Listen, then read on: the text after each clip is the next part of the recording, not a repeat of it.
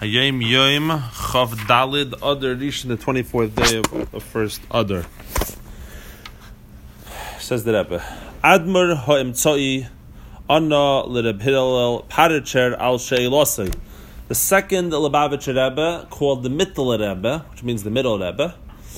The Mittler Rebbe, Rabbi Doiv Ber, was born in 1774, I believe. Or it would have been the end of 1773, actually. Tes Kislev.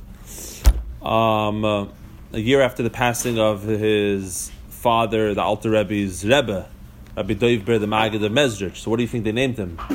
His father named him. It was also his first son. For many years they were trying to have a son. They had a daughter, Freda, but the Alter Rebbe was worried about whether he would be able to have another child. Anyways, so the Mittler Rebbe is born. His name is Rabbi Doiv Ber. He was born in the end of 1773. And he passed away, I believe, in 1827. In any event, he became the Rebbe after the Alter Rebbe passed away in 1812. So he was Rebbe Rebbe's forever and ever. But he was alive until 1827. So in terms of years, it's actually the shortest amount of years of actively physically being Rebbe. The Rebbe Maharash is almost, but the Mittler Rebbe is the shortest. In any event, so the Mittler Rebbe, one of his first chassidim who came to him, he opened up shop in Lubavitch. He's the Rebbe who opened up shop officially in Lubavitch. The Alter Rebbe passed away in the middle of in Ukraine, in Vienna, and they moved his body to Haditch. He was on the run from Napoleon. They needed to reestablish the center of Chabad, and the Mittler Rebbe established it in Lubavitch. Who was one of the first people to rock up? A person by the name of Reb Hillel Paracher. Hillel Paracher. He had for years wanted to go to the father of the Mittler Rebbe, the Alter Rebbe. It never worked out. He once heard his voice. It's a whole long story. But even after that, he was planning to go visit him in Liadi, and it never worked out. He was a little bit weak, so he was always pushing it off, and he missed it. So he wasn't going to miss it this time. So he was one of the first people to show up in Lubavitch, and he was there for a few months. And Reb Hillel Paracher is considered in the Chabad circles one of the greatest chassidim of all of the history of Chabad. He's a half a Rebbe. He's like a tzaddik, right? And there's a lot of we have svarim of chassidus from him. Reb Hillel, like Rabbi Hillel of Parich. So in Yiddish we say Paracher. Reb Hillel Paracher. So Reb Hillel Paracher, after being there for a few months, and the Mittler Rebbe would say chassidus for hours upon hours upon hours. You can see his books are endless. A Maimer, which the Alter Rebbe said in one page, by him it's maybe, right? Shmuel, we learned the Alter Rebbe's Maimer, it's 2-3 pages. That same Maimer by the Mittler Rebbe will be about 250 pages. He just doesn't stop. And it's an amazing thing. So he told the chassidim who came to him that when you go back home, he made a takana, whatever you want to call it, that they should stop by every city that they go through, spend a day or two there, and say over chassidus in the shul. This was his thing. So Reb Hillel Paracher went into the Mittler Rebbe, and he told him that the people I go through around my town are very simple people. They're not so smart. What you speak is super intelligent stuff, right? It's very, very profound, mystical ideas. He says, what should I do? They're not going to understand what I'm teaching. So hear what he says, and this is a very famous line in Chabad circles, and should be in all Jewish circles. When people don't understand, you say the neshama heard, the soul hears. Right? The line comes from today's Hayom Yom. So here's the story. He responded to his question. Whether he should also say over Chasidus in the townships, where the people over there do not have any musig, any understanding whatsoever in Chassidus. And he told them the following: Divrei Chassidus heard the neshama. The words of Chassidus, the neshama hears. The neshama hears. Sometimes you speak to the subconscious of the person. You don't always speak to the conscious of the person, to the conscious mind of the person.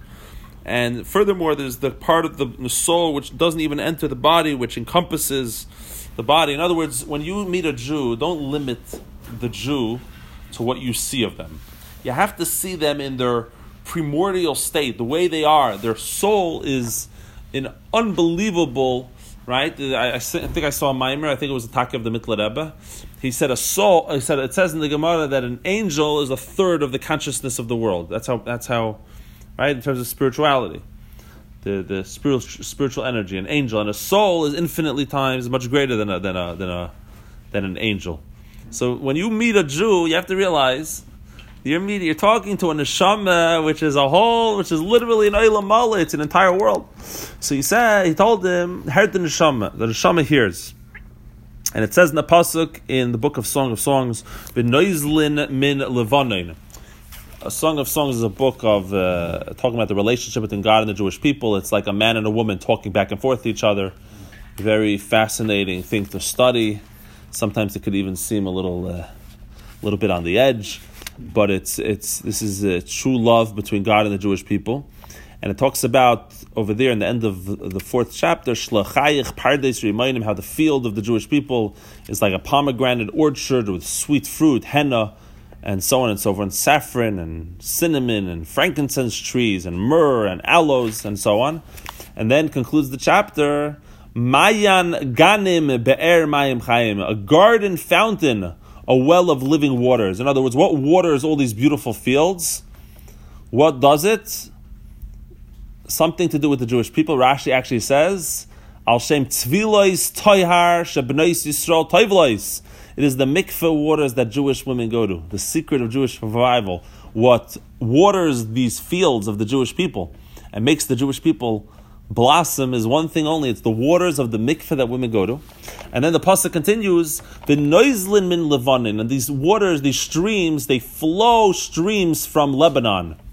Rashi, I don't know if Rashi says over here, mimokim nekius be'ein achiras tit, from a place of cleanliness without any murkiness of mud. This water, either because Lebanon has that kind of water, or because Lebanon here comes from the word white, maybe. But in any event, that's what Rashi says. But Chassidus says that the soul, the energy of the Jewish soul, comes from Lebanon. The water flows from Lebanon. What does that mean? He said the following: Lebanon stands for two words, Leiv and Nun. Lebanon is Lamed Beis and Nun. In the book of Yitzirah, it says there are 32 paths of Chachma. That's why we have 32 strings of the tzitzis. That's Chachma. And then we know the Talmud teaches us there are 50 gates of Bina, of understanding. So that's Leiv is 32, and Nun is 50. Works out perfectly. Chachma and Bina, the soul. The subconscious, the state of the soul in its existence. When as the neshama heard, what's the verse saying? That when the soul hears is noizel the noitif and the haaretz and neshama mechayim guf. It flows down. It is downstream. It flows from the soul and all of its might into the emanation from the soul, which encloses itself in the body, which energizes the body. When it's in them vasei toiv and ramach mitzasei and them surmeidaf and shasam mitzasei, and it becomes a strengthening in the vasei toiv, doing the positive commandments of the 248 positive commandments. Perhaps the reason why he's mentioning ramach is because it corresponds to the 248 limbs of the body. So the way it comes down into the body and into the negative commandments of the 365 negative commandments, which of course is correspond to the 365 sinews in the body. So the lesson is clear: never judge a book by its cover, and you should know that Divrei Chassidus heard the neshama, and our own soul hears it, and this is how we are going to inspire ourselves and inspire the world around us, and ultimately make this world a better place and bring Mashiach. Everybody have a wonderful day.